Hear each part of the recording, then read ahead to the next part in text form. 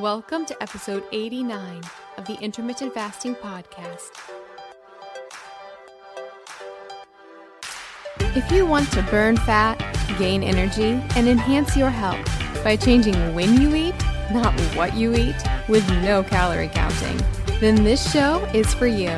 I'm Melanie Avalon, author of What, When, Wine, Lose Weight and Feel Great with Paleo-Style Meals, Intermittent Fasting, and Wine. And I'm here with my co-host, Jen Stevens, author of Delay, Don't Deny, Living an Intermittent Fasting Lifestyle. For more on us, check out ifpodcast.com, melanieavalon.com, and jenstevens.com. Please remember, the thoughts and opinions on this podcast do not constitute medical advice or treatment. So, pour yourself a cup of black coffee, a mug of tea, or even a glass of wine, if it's that time, and get ready for the Intermittent Fasting Podcast. Hi friends, an incredible fasting aid is coffee. Yes, I am all about the coffee. I am a huge fan of its health benefits as well as how it can support your fast and really help with energy and fat burning. And I have a big announcement. The brand of coffee that I have been drinking for an entire decade now, I am no longer drinking. There's some drama, there's some science, and I'm about to tell you how to get a discount on my new favorite coffee. So I've been drinking the coffee formerly known as Dave Asprey's Bulletproof Coffee for literally a decade. I do not drink it now, so this is not a Bulletproof Coffee commercial, but I started drinking it because I so trusted Dave and his obsession in creating mold-free coffee, because moldy coffee beans is a huge problem, and a lot of people can get health issues, brain fog, and crash after coffee because of the mold contamination. Dave has been talking about this for so long, so I really trusted him, and I would drink Bulletproof Coffee, which I absolutely loved, and loved that it was mold-free. Then there was some drama.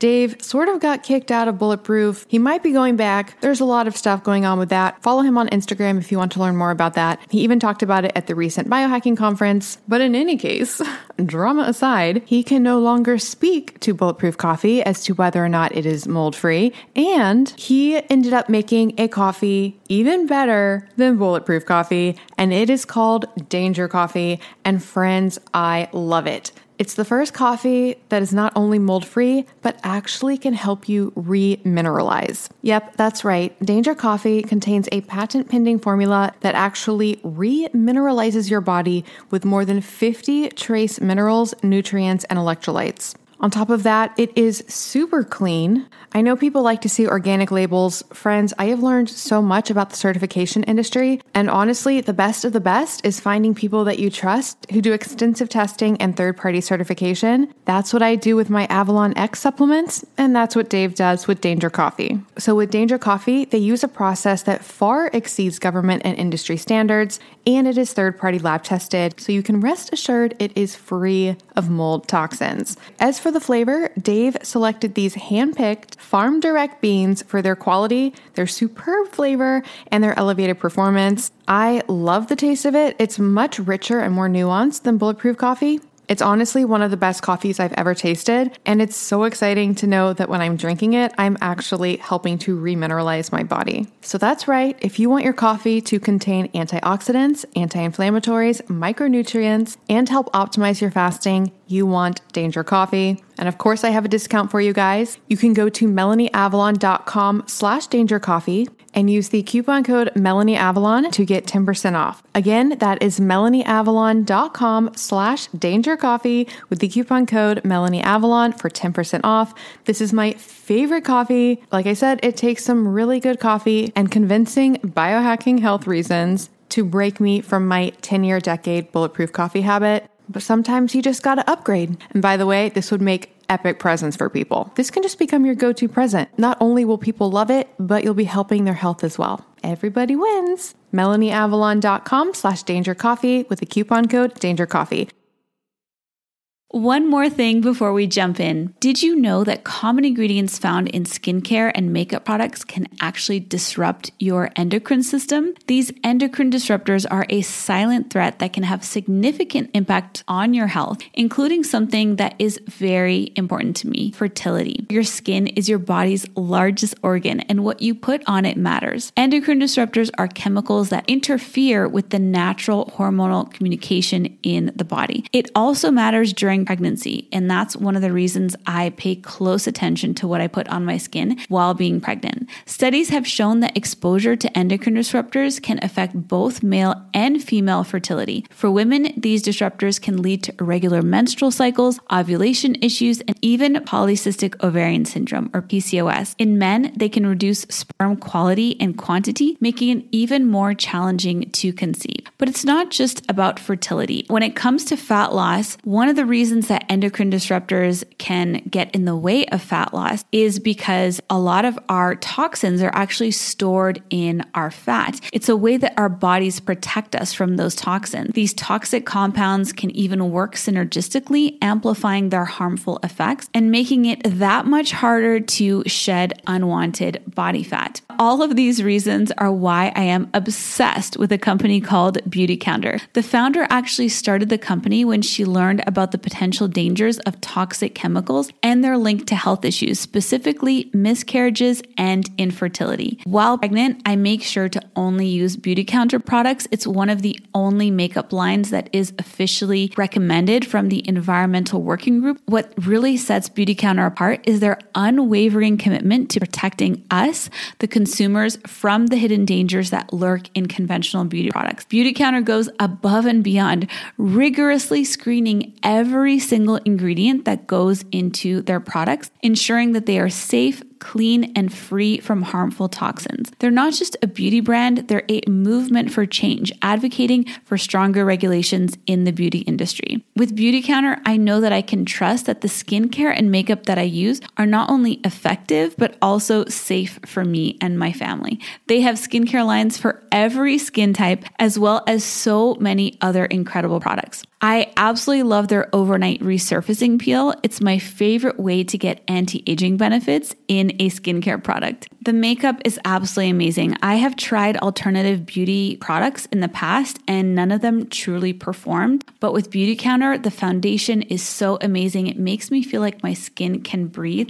and it looks so dewy and beautiful. You can shop with me at beautycounter.com/Vanessa Spina. New customers can use the code CLEANFORALL20 for 20% off their first order. Beautycounter.com/Vanessa Spina. All right, friends, now back to the show.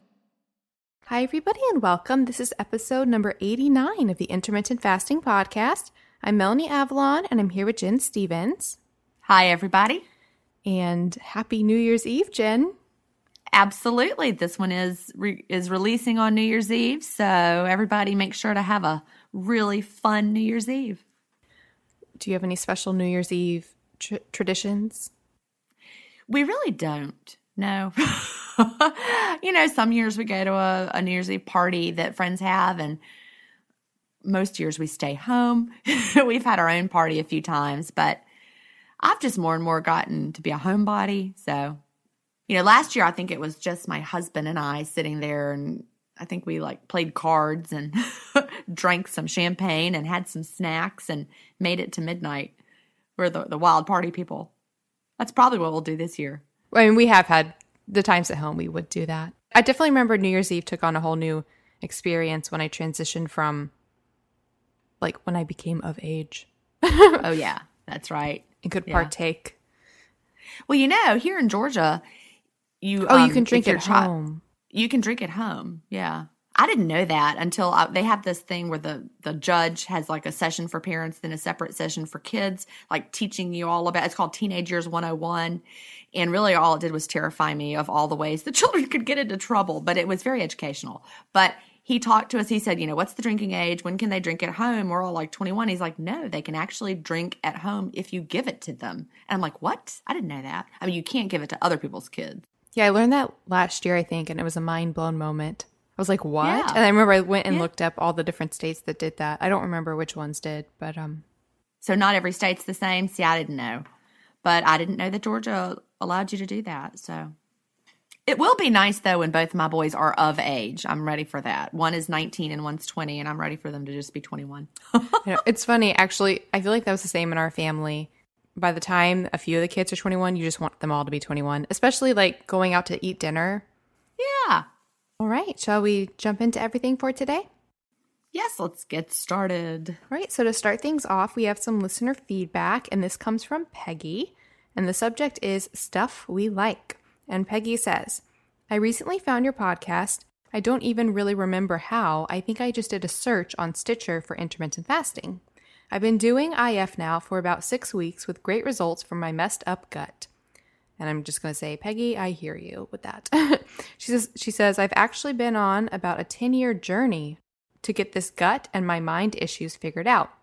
Anyhow, I just thought it was neat when I went to the Stuff We Like section today, and everything you recommended was basically everything I had come to on my own for my own research. Hours and hours and hours of research, I might add. That's too bad I didn't find you first. Anyhow, it was still very comforting to know that others had done the research and come to the same conclusions. I just started the serapeptase after listening to your podcast with the Bioptimizers guy. I have a lot of sinus issues I can't seem to clear up even with a super clean diet, and I have uterine cysts that cause a lot of pain and some internal scar tissues, so I'm hopeful. Anyhow, really enjoy your podcast. Thanks. So yeah, I thought that was kind of funny. I can definitely relate to Peggy in a lot of ways with the gut issues, and then clearly we like the same things. So for listeners, if you go to ifpodcast.com/stuffwelike, she's talking about that page, and that's where we list all of the stuff that we like. Do you look at that page ever, Jen? Have you even? Sometimes. Okay. I do look at it. Like, for example, when someone's asking for the link to Prep Dish, I'll go and I'll pull it from there and share it with them. There's a lot of stuff there. We like a lot of stuff. I know. It is like a treasure trove. It's kind of nice to have it all in one place. It is. All right. Shall we get into our next listener feedback? Yes, and this one is from Charlie, and I love this one. I know Charlie, you do. Thank you. I do, and the subject is updated window app is awesome. And Charlie says, hey guys, I wanted to write in to promote the newly updated window app so Jen doesn't have to. Smiley emoticon. Jen's son Cal recently updated his window app for iPhone and iPad, and while it was pretty useful initially, I found myself using other fasting apps for tracking due to some lacking features. I cannot say that anymore. Cal recently updated the app, and it has blown me away. He not only added amazing day-to-day scheduling features, which is perfect for a 4-3 alternate day fasting person like myself, he fully takes advantage of so many iOS features, it is seriously unbelievable that this is a single programmer app. The new timeline, a today widget, a home screen, force touch shortcuts, Siri shortcuts for closing, opening, and asking how much time is left in my window, and even the option to choose the app icon color. I am truly impressed and cannot recommend the app enough. Long story short, get the window app. Thanks, Charlie. And I have to say, this is not a plant. I did not plant this review. It's just, we really got this as a listener feedback. So thank you. And go ahead. This email came in, and I was like, I'll put it in the lineup. So like Charlie said, he wants to promote it so Jen doesn't have to. So, and then I put it in so Jen had to read it. I love that. And I'm so proud of my son. And, he made this app initially for me. He was home. This was I think it was 2016. He was home for break at some point, and he, maybe it was, I can't remember what break he was home for. And I'm like, I need an app. I want an app that tracks my window. I don't want to track my fast. All the other fasting apps at the time only tracked your fast. So he made this app for me, and then he started selling it on the App Store, and then it's just gotten better and better and better. And he recently set out to add a bunch of features, because now he's a lot more professional than he was now that he's interned for Apple and interned for, real companies. And he was like, boy, I can't believe how amateur it was, underneath the hood, the part that we don't see. And so he actually has spent months making this better. And he had beta testers and really got their feedback. And it was people who are intermittent fasters that gave him the feedback and helped him to to tweak the features. So I'm so proud of him and this app. So for listeners, definitely check out that app. We'll put links to it in the show notes, and it's also on the Stuff We Like page as well. Yay. And now we like it even more. I know. All right, shall we jump into the questions for today? Yes. Oh, by the way, I did say that he made it so that I could track my eating window, but now it also tracks the fast. It does a whole lot more than just track your eating window. At first, that's all it did. That's what I was looking for. He really made it for his mama, so I would have an app. And it just is so much more. And then he kept adding things because people kept asking for more features. And by the way, it's not available on Android yet before anybody asks, but we're talking about that. He does not design Android apps, so we will have to pay someone to do it. So we're talking about, what the best way to do that is, and we'll see. That's not a cheap proposition, but I know the Android people really wish they had access to it. So stay tuned. If you really want to have an Android version, we know that. And so in the works. Cross your fingers. Yes. Yes. All right. So our first question today comes from Heather, and the subject is Whole30 plus IF. And Heather says, "Hello, I'm new to IF. I've been successful with Whole30 Reset and wanted to hear your thoughts on combining the two. I'm a 34-year-old female, mother of 2, and my blood tests and doctor visits show I'm very healthy. My only issue is from having my gallbladder removed when I was 13. So I've gone the majority of my life not digesting fats properly. No one told me to take ox bile. So I think over the years, my metabolism has slowed a lot. I've asked several doctors in the past few years, and so far no doctor can give me an answer. Despite how clean I eat, no grains, occasional high-quality dairy, minimal sugars, no soda or fast food, etc., and exercise, although I can definitely increase, I'm hoping IF will help me metabolically, among the many other benefits. I'm not really a breakfast person, so I feel like 16-8 would be ideal for me. Thank you." All right, so it's kind of two questions, combining Whole30 and IF, and also I guess she's wondering if a 16-8 intermittent fasting window might help her digestive issues. So Jen? Yeah, that's a great question. And here's the thing. Whole30 is designed specifically to be an elimination protocol where you stick to it completely as written as an elimination protocol, and then you can figure out what foods work well for you. It's not supposed to be, like the rest of your life you're eating according to these guidelines, because as so many of the experts we've had on the show have reiterated, we want you to be able to add back the most foods that you can. So this helps you pinpoint what foods don't work well for you, and it kind of resets your system so that you're able to then eat foods going forward that work well for you. So yeah, I absolutely think that you could couple intermittent fasting with a Whole30 reset. And I actually recommend in my second book, Feast Without Fear, there are 2 elimination diets I recommend. One of them is Whole30, and the other one is the Virgin diet with JJ Virgin. And I actually recommended that before we had JJ Virgin on the show, but it's a solid elimination protocol. And does Dr. Ruscio have one too? Am I remembering that correctly? He has his Healthy Gut, Healthy You protocol. So his book is basically a protocol to fix your gut. Right. But did he have an elimination diet? I can't remember. Well, part of it is an elimination diet. It's a very personalized diet approach. So whereas, for example, JJ Virgin's or the Whole30 is going to be a broad template for everybody. You kind of or autoimmune paleo, for example, you kind of jump in and follow these rules. His is that's why you have to read the book from beginning to end. It's you start here and it's does this apply to me? And if so, you start by eliminating these foods, and then you see how you react, and then you kind of follow this little journey through his protocol. Right. So it's more tailored to the individual. Well, I couldn't remember. It's been a while since I read his book. It was summer, but for some reason that stuck in my head. But yeah, I think that you can definitely use any elimination diet that appeals to you to help you figure out what works well for you, along with intermittent fasting. And the beauty of it, as Melanie and I have said before, intermittent fasting, I think, makes those even more powerful to help you figure out what does and does not work for you and the way that you feel. Yeah, I was going to say, just terminology-wise, it's ironic because I don't like applying the terminology elimination diet to Whole30 just because, I guess technically that is what it is, But ironically, I mean, a lot of people who do like a paleo type approach eat the foods on Whole30 and not as like an elimination, because it's, I mean, yes, it's an elimination because they're avoiding certain foods, but it's like you've chosen not to eat certain foods. And so you're eating within that paradigm. So I just think terminology is huge.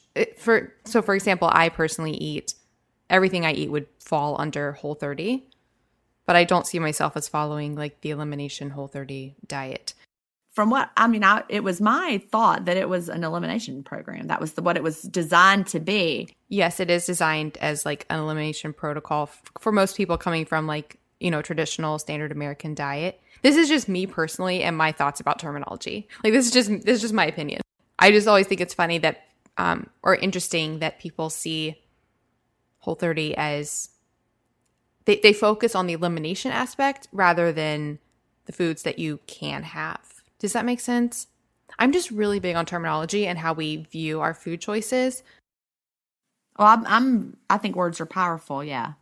But yes, it is an elimination diet, especially for people coming from, a standard American diet. They're definitely eliminating. Right. But I just think that you can eat within the Whole30 paradigm. Forever. Yeah, exactly. That was my point. So like my point was like I'm in the Whole30 paradigm basically forever. Or I am at this time and point in my life. Yeah, because the 30 refers to those 30 days that you guarantee, or that you're saying I am going to do this for 30 days, right? Exactly. It's kind of like people always say, okay, it's kind of like if we said give intermittent fasting. I mean, I know you don't like saying this, but if we were said like give intermittent fasting 3 months and then you can stop, like give it a trial run, and then most people stick to it. It's kind of like you could say, give it 30 days and then you can add stuff back in, but people might find that they don't want to add in stuff except for like on occasions. Well, to me, that's the definition of the elimination diet. That's when you like test the things and try them to see if they're a problem for you. And so the point would be that if you are eliminating dairy, for example, after 30 days, you reintroduce it, you'll know if it's a problem or not, rather than saying, I'm going to eliminate dairy forever just because I feel like I should. What if you don't really need to? What if your body's fine with dairy? Do you really want to live your life without dairy if you can enjoy it and feel great while having it? That's my point. I think that's a great point.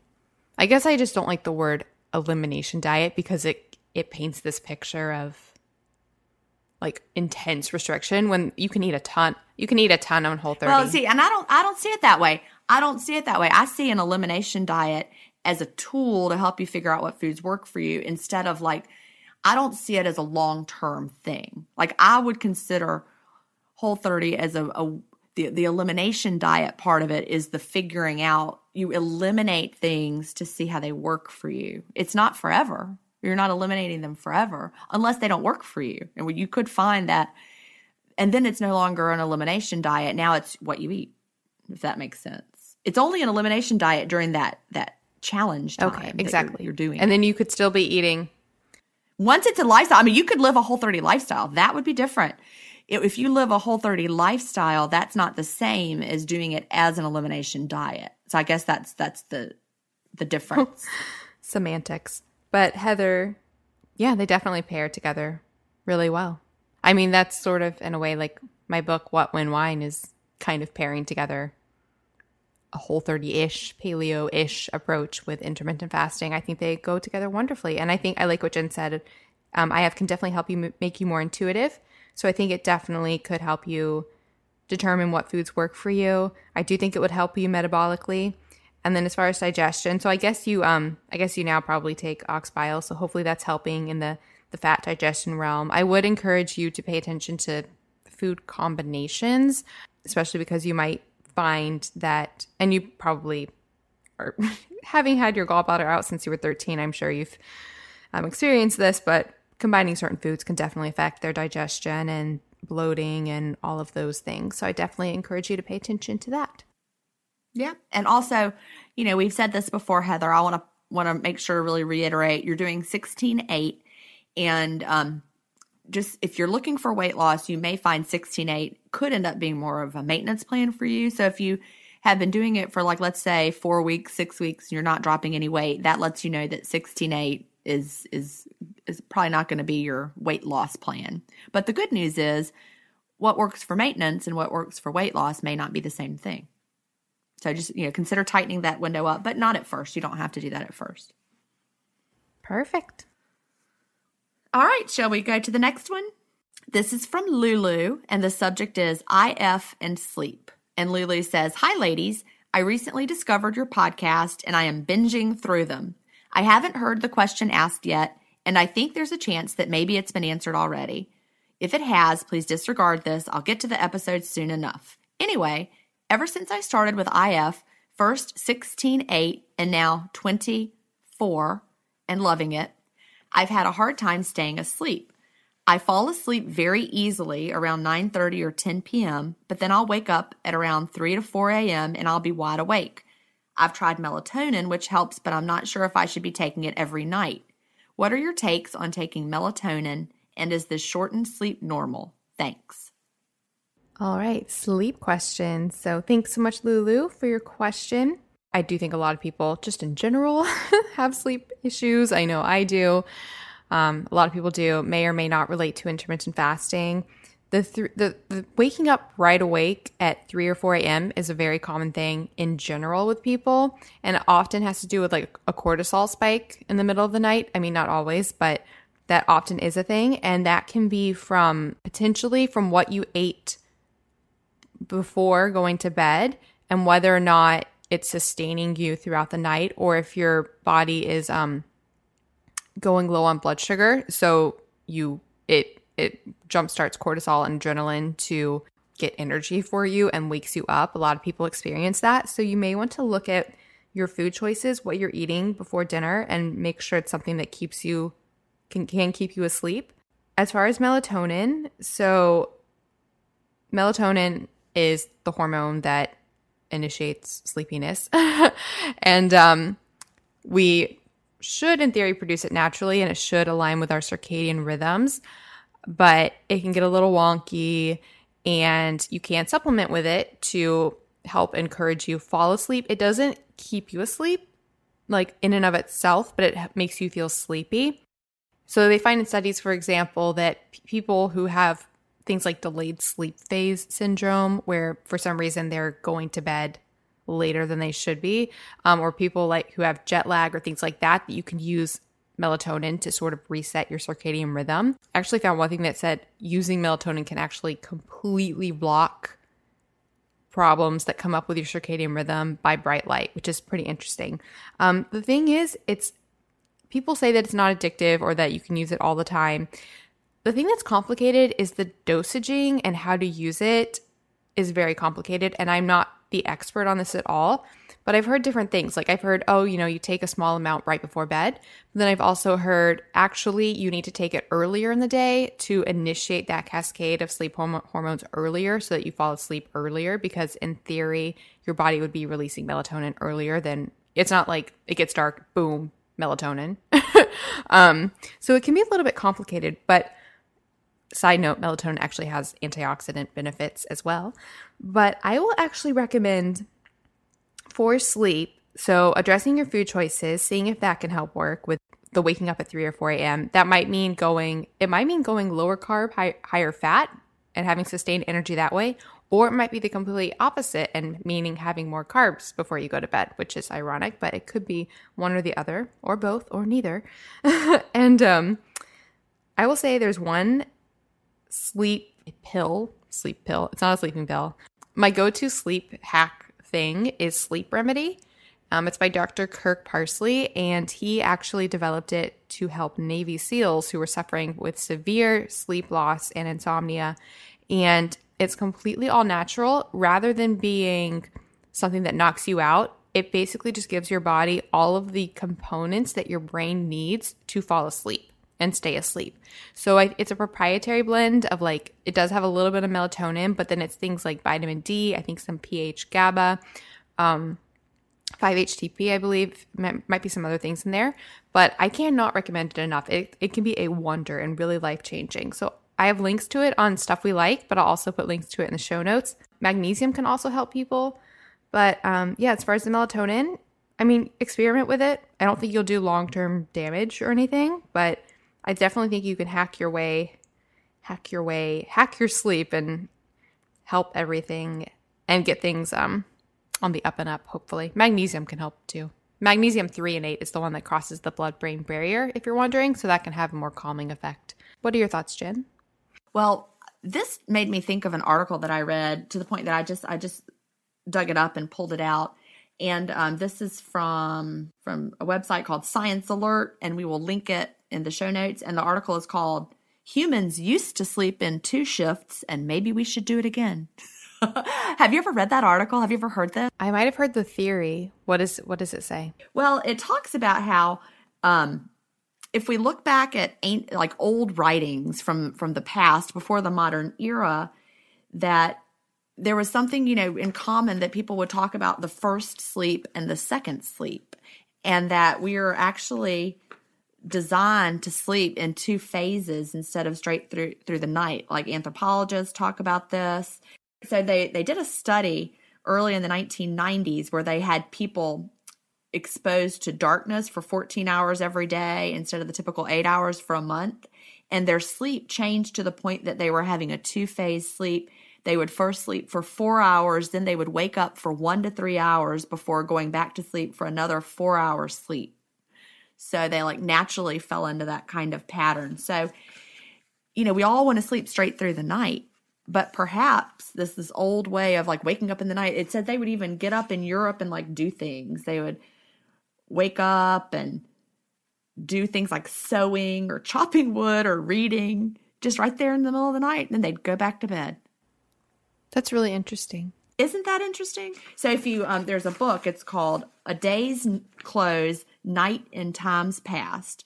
And so what would happen is this is a historian, Roger Eckert, I think is his name. And that at that time period, people would go to bed a couple of hours after dusk. They would wake up for a few hours later for 1 or 2 hours, and then they would have a second sleep until dawn. So, my sleep kind of does that. I now have this bed that tracks my sleep that I've talked about, and it's pretty obvious. That's what happens. I fall asleep. And I sleep like a log. I have the green, and then I wake up a little bit and my sleep is a little restless. I don't always remember that in the morning, but then I sleep some more until later. So I just think that's interesting. Maybe intermittent fasting is bringing us back to this 2-shift sleep like people used to just do. I don't know. I wake up very definitively after sleep cycles, and I remember it. I'm so jealous of people that go to bed and just sleep and don't wake up till the morning. I'm like, what is that? Because I, without a doubt, I'll wake up after 90 minutes or I'll wake up after 2 90-minute cycles. So 3 hours. Although I did do an experiment where I wasn't drinking any wine before bed and I was playing around with no caffeine, and I did fall into something similar to that. I would sleep 4 hours, wake up, and then sleep 4 hours. That's interesting how that works. But here's a quote from the article. It says, interestingly, the appearance of sleep maintenance insomnia in the literature in the late 19th century coincides with the period where accounts of split sleep started. That's hard to say. I feel like I'm having a tongue twister. Split sleep start to disappear.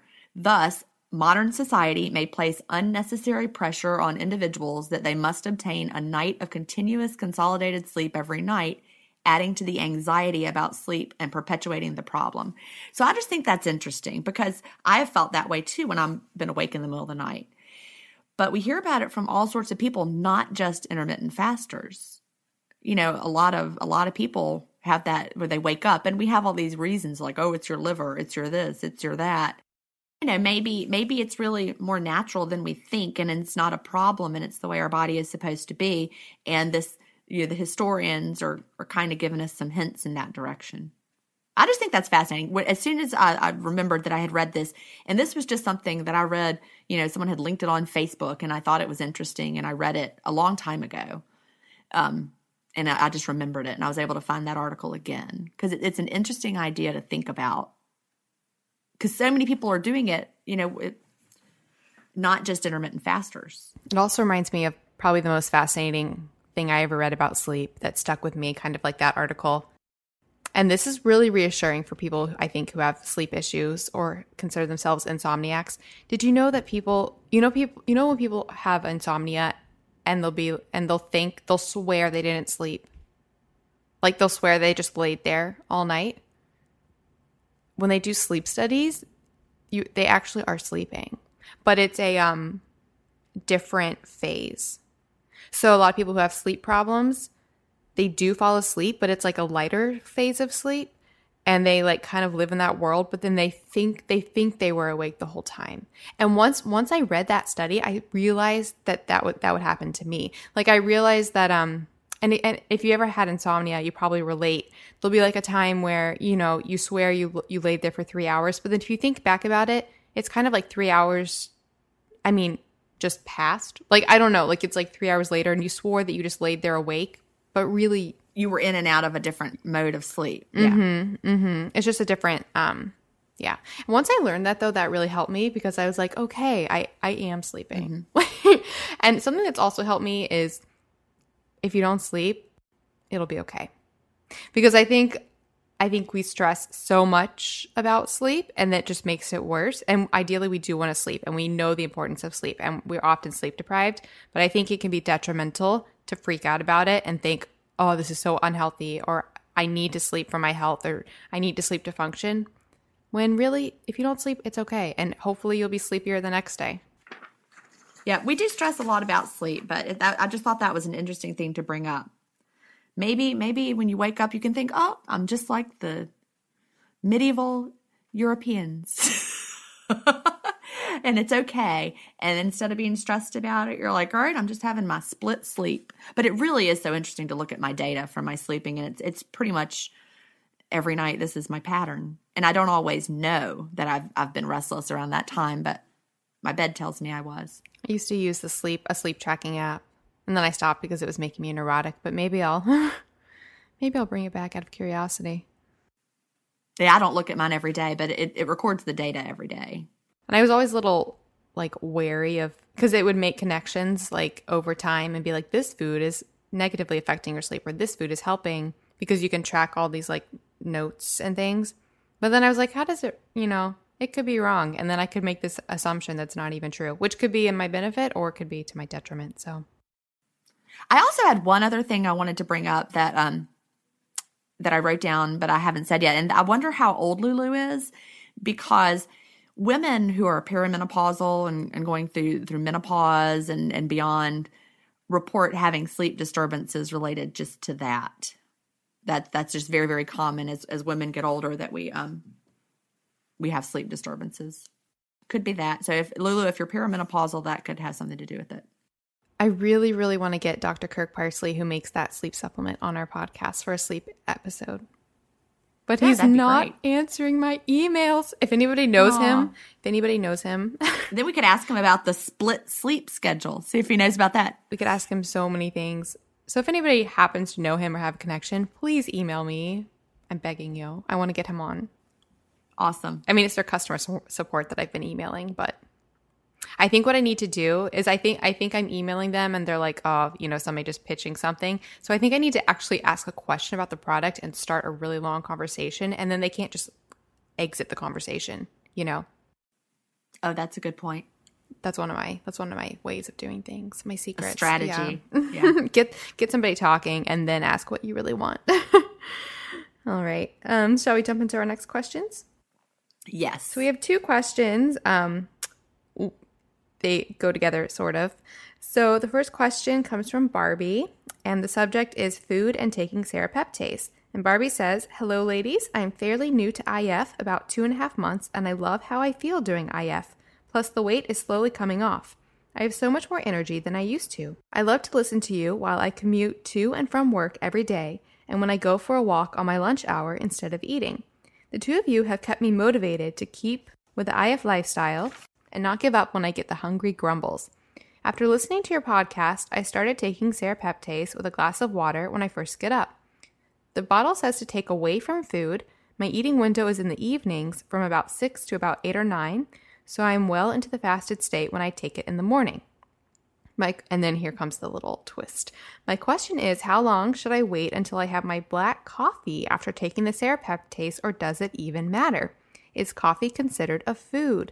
I've been trying to wait about 30 minutes after taking it before I have my black coffee, but it's a struggle for me. I really look forward to my first cup of coffee in the morning, and if I don't have to delay having my first cup, I would rather not have to. Ideally, it would be great if I could take the serapeptase with my coffee, but I don't want to cancel out the health benefits from the serapeptase. What are your recommendations? Thanks for all your great research and advice that you share with all of us IFers. Love you both. And then the next question comes from Brooke, and the subject is, coffee is not a food. And Brooke says, hi, Jen. And yes, this is directed completely to Jen. Hi, Brooke. Hi, Jen. In today's podcast, you said creamer is food and you cannot fast with food. But what makes coffee not a food? And then she says, and I love this, she says, by the way, I agree with you. I'm just curious on the logic.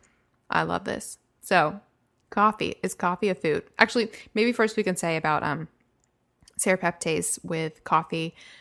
I think the reason serapeptase needs to be taken on an empty stomach is because if you take it with food, it will digest the food rather than entering into your system and becoming systemic. That's kind of like what we were talking about with the proteolytic enzymes, like from Bioptimizers, for example, taking it in the fast versus with the food. So I don't think taking it with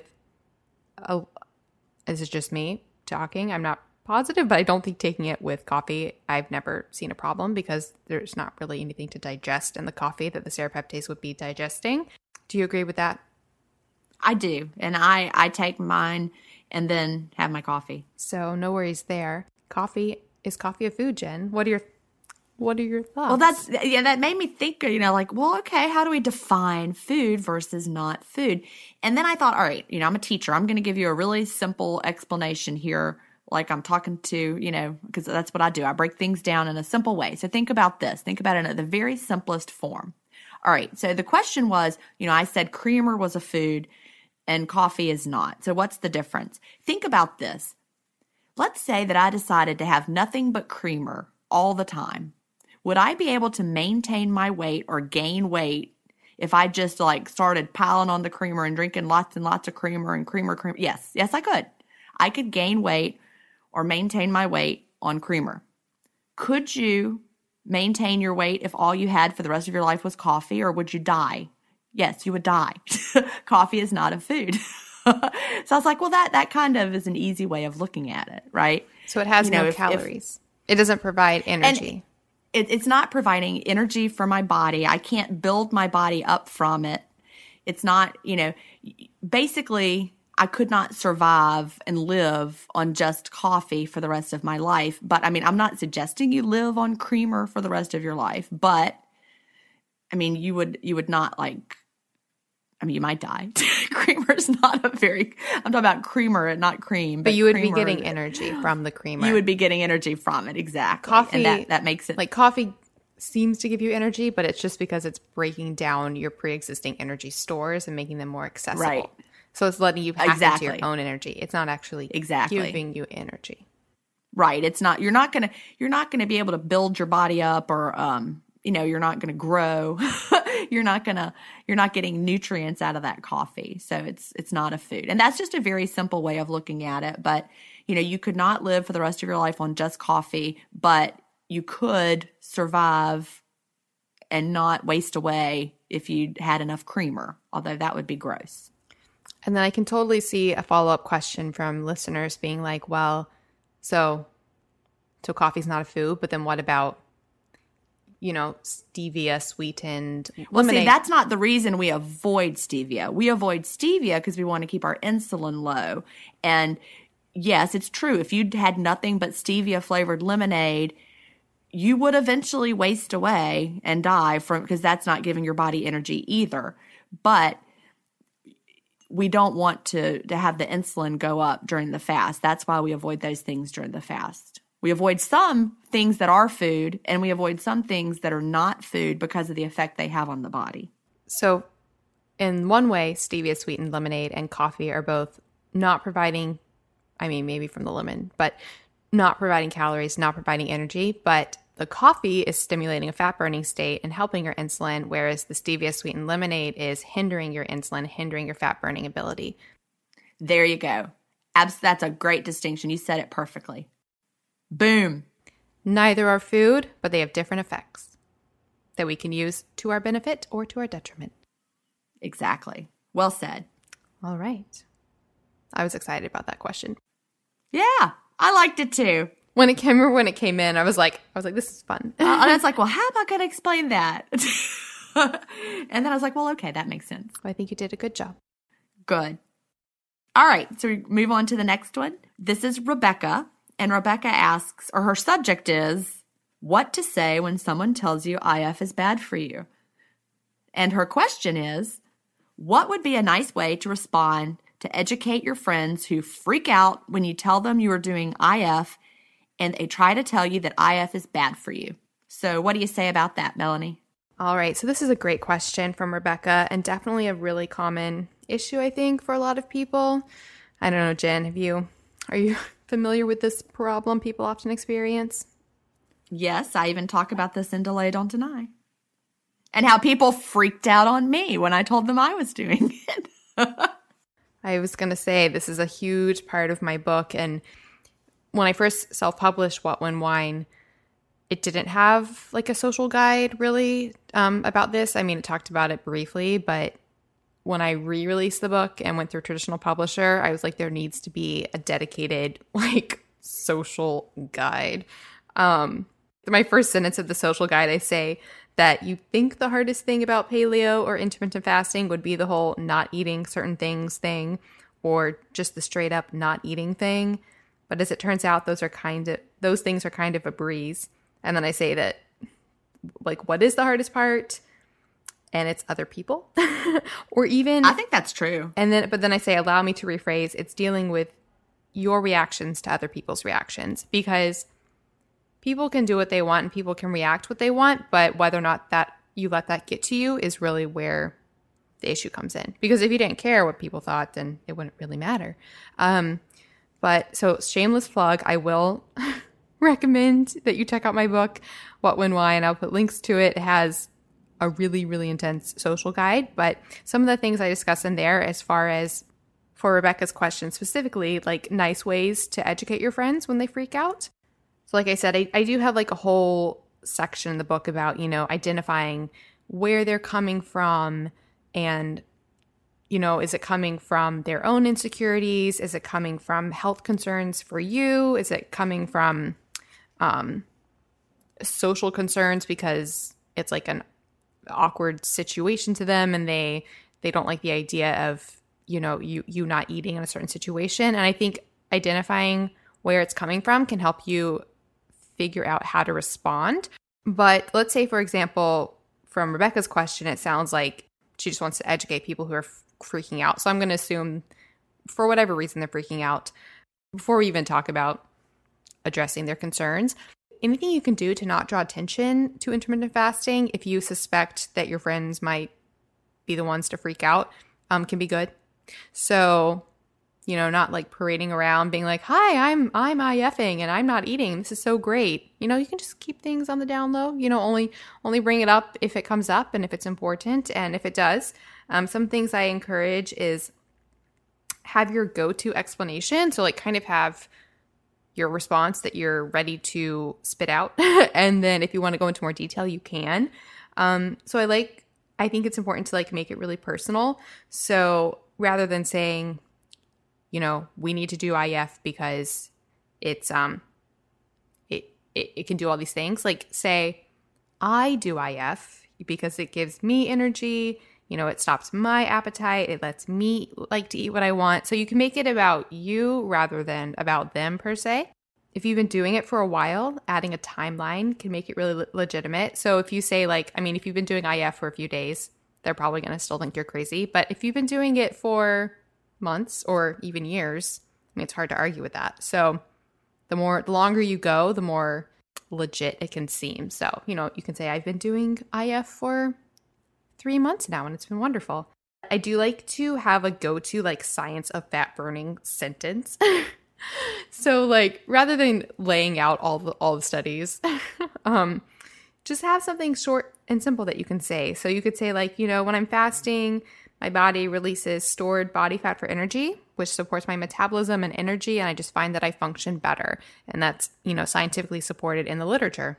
I mean, that's a good thing to say. You could also mention some of the health benefits, like really briefly. I find that when you like throw really big words at people, they're like, oh. So have some go-to like big words in your pocket. Autophagy, yeah, keep that one. So like, you could just be like, well, studies do show that fasting, supports autophagy, old breakdown of proteins in the body. It could increase longevity, boost immune function, prevent disease. Just throw out a lot of words. And the thing is, these words, we're not trying to sway them with words. This is all scientifically supported. I mean, Jen and I have this whole podcast about it. But those words can really, really help. Oh, that was my next point. I have something sciencey sounding. The sentence I have is, fasting upregulates neurotransmitters and catecholamines in the body, which creates an alert, energetic state. So you can just like memorize, you don't have to, but you can like memorize a go-to sentence. Also, just some other really quick things. So always prioritize the health aspects rather than the diet aspect. I find that's really important. If you make it more about health than weight loss, people tend to respond a lot better. Try not to be defensive, because if you start it off by being defensive with your response, it seems like something's wrong. Whereas if you are passionate about intermittent fasting right from the get-go and just explaining why you love it and how it's scientifically supported, I find that way more effective. And similar to that, staying positive is just really, really important. Yeah, I also like to emphasize that I do intermittent fasting because I love food. So rather than making it about restriction, and actually this kind of goes back to the Whole30 thing, like making it about what you love rather than what you're restricting. So rather than saying, I'm, following this restricted window, or I'm eating in a window because it helps me eat less or something like that. No. I would not encourage that. You can emphasize, no, with intermittent fasting, it allows me to eat, to satiety and eat what I want and really enjoy food within this eating window. And I find it really freeing. So I think, yeah, capitalizing on all of the positives and the freedom aspect, and making it about you, not them, and doing the science, the quick little science things, and then sticking out for the long run so that you can let it speak to yourself. And then at the end, even if people do react crazily, you're the one who decides how you interpret that and how you let it affect you. So what are your thoughts, Jen? I think it's time for us to stop feeling defensive about it. There was a survey. It was like, I don't know, some international food survey that they do every year where they talk about trends in food, trends in dieting, trends and that sort of thing. And in the most recent one, they found that of all the people who claimed they were on some sort of, quote, dietary plan. Okay, these are the people who answered the survey and said, yes, they were on a diet or doing a program or on a plan of some sort. The number one most answered plan that they were doing or protocol was intermittent fasting.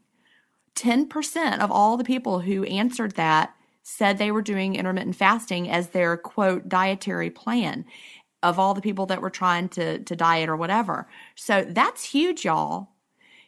That was the biggest plan that people answered that they were trying. This is not something that's fly by night. It is absolutely something that we should be proud of. Yeah, we're early adopters of it, but it's just gaining more and more ground. Nowadays, when people ask me, what I do for a living, or if I'm meeting new people, of course, I no longer say I'm a teacher. I say I'm a writer and a podcaster. Oh yeah, I know. That's a good question. I was gonna say, what do you say? And yeah, it's so much fun to be able to say that. I tell them, yeah, I'm a writer and a podcaster, and of course, then they always want to know what it's about. And I say intermittent fasting, and I said, have you heard of that? And most people now say, oh yeah, I have. People have heard of it, so it's not like it was even a year ago, y'all. This is something that's out there. If 10% of dieters are claiming this is the strategy they're using, and it's the most reported one of all the different things that they could have said, this had the highest percentage of people saying it, then we have nothing to be embarrassed about. And really, I would just look at them and say, gosh, you haven't heard of it? I'm so surprised. Where have you been? It really is the time that we've got to stop feeling like it's something we have to, have a strategy, and just it's out there. There are people doing all sorts of different things, and this is a legitimate strategy. Of course, here in Georgia, I can always talk about Herschel Walker because he's the most famous University of Georgia football player ever, and he has been eating one meal a day since he was in high school. So I could just say, did you know this is how Herschel Walker has always eaten since before he even played for UGA? And they're like, oh, wow, that's cool. I wish I'd have known that back when I first started. I could have talked about that with the naysayers. And I also find, like Rebecca asked, what do you say to friends? If you want to educate your friends, here's the good thing. You don't have to. You don't have to educate them. Say, oh, I've got this book that I would like to lend you. And once you read it, let's talk about it and see what you think. Because then, you, Rebecca, are not having to educate them. You're letting me or Melanie or whatever book, maybe it's the obesity code you let them read. I guarantee they're not going to read the obesity code just to prove fasting is. I mean, I love the obesity code, don't get me wrong, but that's not the one they're going to probably read if they're not sure about fasting. But I bet they'd read Delay, Don't Deny. So have them read it and say, here, borrow this and read it. And then I would love to talk to you about what you think. And if they really are curious, maybe they will read it and see that, hey, this is good. But probably most of them will be like, never mind. But, you can refuse to have a conversation with someone who will not educate themselves on a topic. Just say, I will talk to you about this once you read something. Then let's chat and tell me what you think. Because then the ball's in their court. You do not have to prove it to them. You do not have to educate them. It's like, anyway, you and I have talked about this before. One of the reasons we wrote, I think, our book was just so that we could have all of the information in one place and have a resource that we could be like, here's all the things, because there's so much. And that's a really good suggestion, though. And just really, if I could get anything out there, as we're getting into, 2019, literally minutes away, unless you're already in 2019 listening to this, but, it's time to stop feeling like what you're doing is something that needs defending. Because if that's the number one diet strategy that people are saying they're using on this survey, then it's out there. And we are not, these weirdos doing something that's odd. People have heard about it. And then you could even, throw out some celebrities that are doing it, or, whatever. There are people out there that are doing it. And it's not weird. Yeah. And it's really interesting how much of it is like a societal construct. Like I was having a conversation yesterday, and so I'm a late night eater, as you know, and a lot of our listeners know. So this person had heard of intermittent fasting before, actually. And they were like, oh, well, what's your window? And I got like really excited. And then, but then I said, and I kind of make it sound like a little bit longer than it is, because I typically will start eating a little bit later. But I was like, I might, for example, start eating around 7 and then like munch even until like 2 or something. And they were like, oh, that's terrible. And I was like, well, think about it. So 7 to 2, 8, 9, 10, 11, 12, 1, 2, that's 7 hours. If I had said, oh, I eat from 12 to 7, which is also 7 hours, I don't think that would seem weird. Like they wouldn't be like, oh, that's terrible. But there's like, we have all these constructs about what is normal and what like the way you should be eating. And we're conditioned to think that you have to be eating, especially like you have to eating during the day. And a lot of people do intermittent fasting with the daytime eating window. So if that works for you, do it. But there's definitely this whole, like I said, society. And I just encourage people to do you. And it's your body. You know what makes you feel the way that makes you feel. And you can stick to that. And there's nothing wrong with that. I think we need to stop judging ourselves or judging others or judging ourselves for judging ourselves, which is what I will do too. Just be more accepting and know that you can change at any time. You can try anything at any time. You don't have to do anything you don't want to do. You can do whatever you want to do. And you can also engage in wonderful conversations with people who are open to discussing it. Yeah. And the key is to remember is this. What you're doing is research-based. I'm having more and more members come into the Facebook group saying they heard about intermittent fasting from their doctor. I have someone coming up on intermittent fasting stories soon, and she heard about intermittent fasting from her oncologist who does it as does his surgeon wife. They both do intermittent fasting, and he recommended that she do intermittent fasting. I mean, if your oncologist and his surgeon wife are doing intermittent fasting as their lifestyle, you know it's something that's not, weird. It's healthy, and these doctors are reading about it, and they're embracing it, and they're recommending it to their patients. And yeah, there are a whole lot of people that are lagging behind and they don't know. They just are still, going on the breakfast is the most important meal of the day, and you shouldn't eat after 7 p.m. Those are old diet rules that we can throw those old ways of thinking out, because the more we find out, the more we realize those are just rules that people made up, like the breakfast cereal people or whatever. I have a really lengthy section on the breakfast myth in my book, if anybody's interested. Like, combed through the studies. It's really interesting. Well, it is, because everybody quote knows that. Everybody knows it, but that doesn't mean it's true. Mm-hmm. It's really hard. It's really hard to make like cultural paradigm shifts around things like right. that, especially when they're just the worst is when, like you said, when they're just accepted, like not even questioned. All right. Well, this has been amazing. Do you have a New Year's goal, or what New Year's resolution, Jen? Nope. I got nothing. I'm just living it already. I just it's so freeing now that I'm out of the diet prison, because there was always, the New Year's diet and New Year's weight loss and exercise plan that we were all going to start after the new year. And now I don't have to look for that. And so that's freeing. So really, I'm already doing everything I wanted to do. So there's nothing I want to change, because I'm already doing it. Everything. So anyway, what about you? I sort of feel the same. It's like every day is like a New Year's resolution day in a way. I don't know. I'm just always having goals and things I want to be going towards. And I don't wait for New Year. If I identified something was a bad habit that I needed to stop, I wouldn't say, well, I'll wait till New Year's. No, not now. Maybe at one point I would.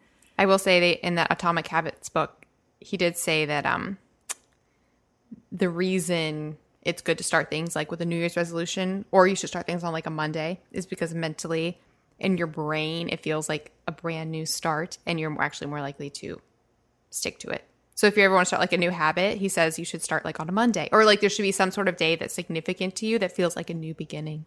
See, and I'm very impulsive, so I just always start right away. Like when I was going to work out, I'm like, I'm going to go do Pure Barre, and I'm going to start it tomorrow. And then when I didn't like that, and I decided to join the Y, I was like, I'm going to join the Y, and I'm going to go tomorrow. And then I've like been every day since. That's the way I am too. That's the way I am, yeah. It's like idea and go. Yeah, exactly. I'm like, well, because if it's a good idea, I don't want to wait. I want to do it now. So, but with the whole dieting thing, I think the reason that so many people have the diet New Year's resolutions is because we've just finished the season of feasting. So that's like a season of overeating for so many people. And we've eaten for, Thanksgiving, and then we had Christmas Eve and Christmas Day, and then we have those New Year's Eve parties. And then it's like, there's that fresh start. Now the feasting is over and we can all go on a diet. But that's the beauty with intermittent fasting, is that we can feast and fast all throughout the season. And so, when January 1st rolls around, your pants still fit the same way they did on November, 20th, whatever, right? Yeah, I remember I used to like kind of dread. I mean, I loved holidays and I love the food, but it was like, oh, you're going to have to deal with temptations and dealing with the aftermath. But intermittent fasting takes care of that. There is no aftermath. That's the beauty of it. And it's like the freedom of no more aftermath ever again. It's just, here we are. Exactly. Living our life. Exactly. Yeah. Well, Happy New Year's. Happy New Year to you, and to anyone who is actually listening on New Year's Eve. Yes.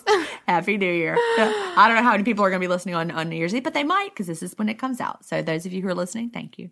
In any case, a few things for listeners before we go. So if you'd like to submit your own questions for the podcast, there are 2 ways you can do that. You can directly email questions at ifpodcast.com. You can also go to our website, ifpodcast.com, and you can submit questions there. Also on that website, that's, like I said, where the show notes are, all the references, the stuff we like, all of the things. You can also subscribe to our podcast in iTunes, and then you will get the episode downloaded automatically each and every week. So definitely subscribe.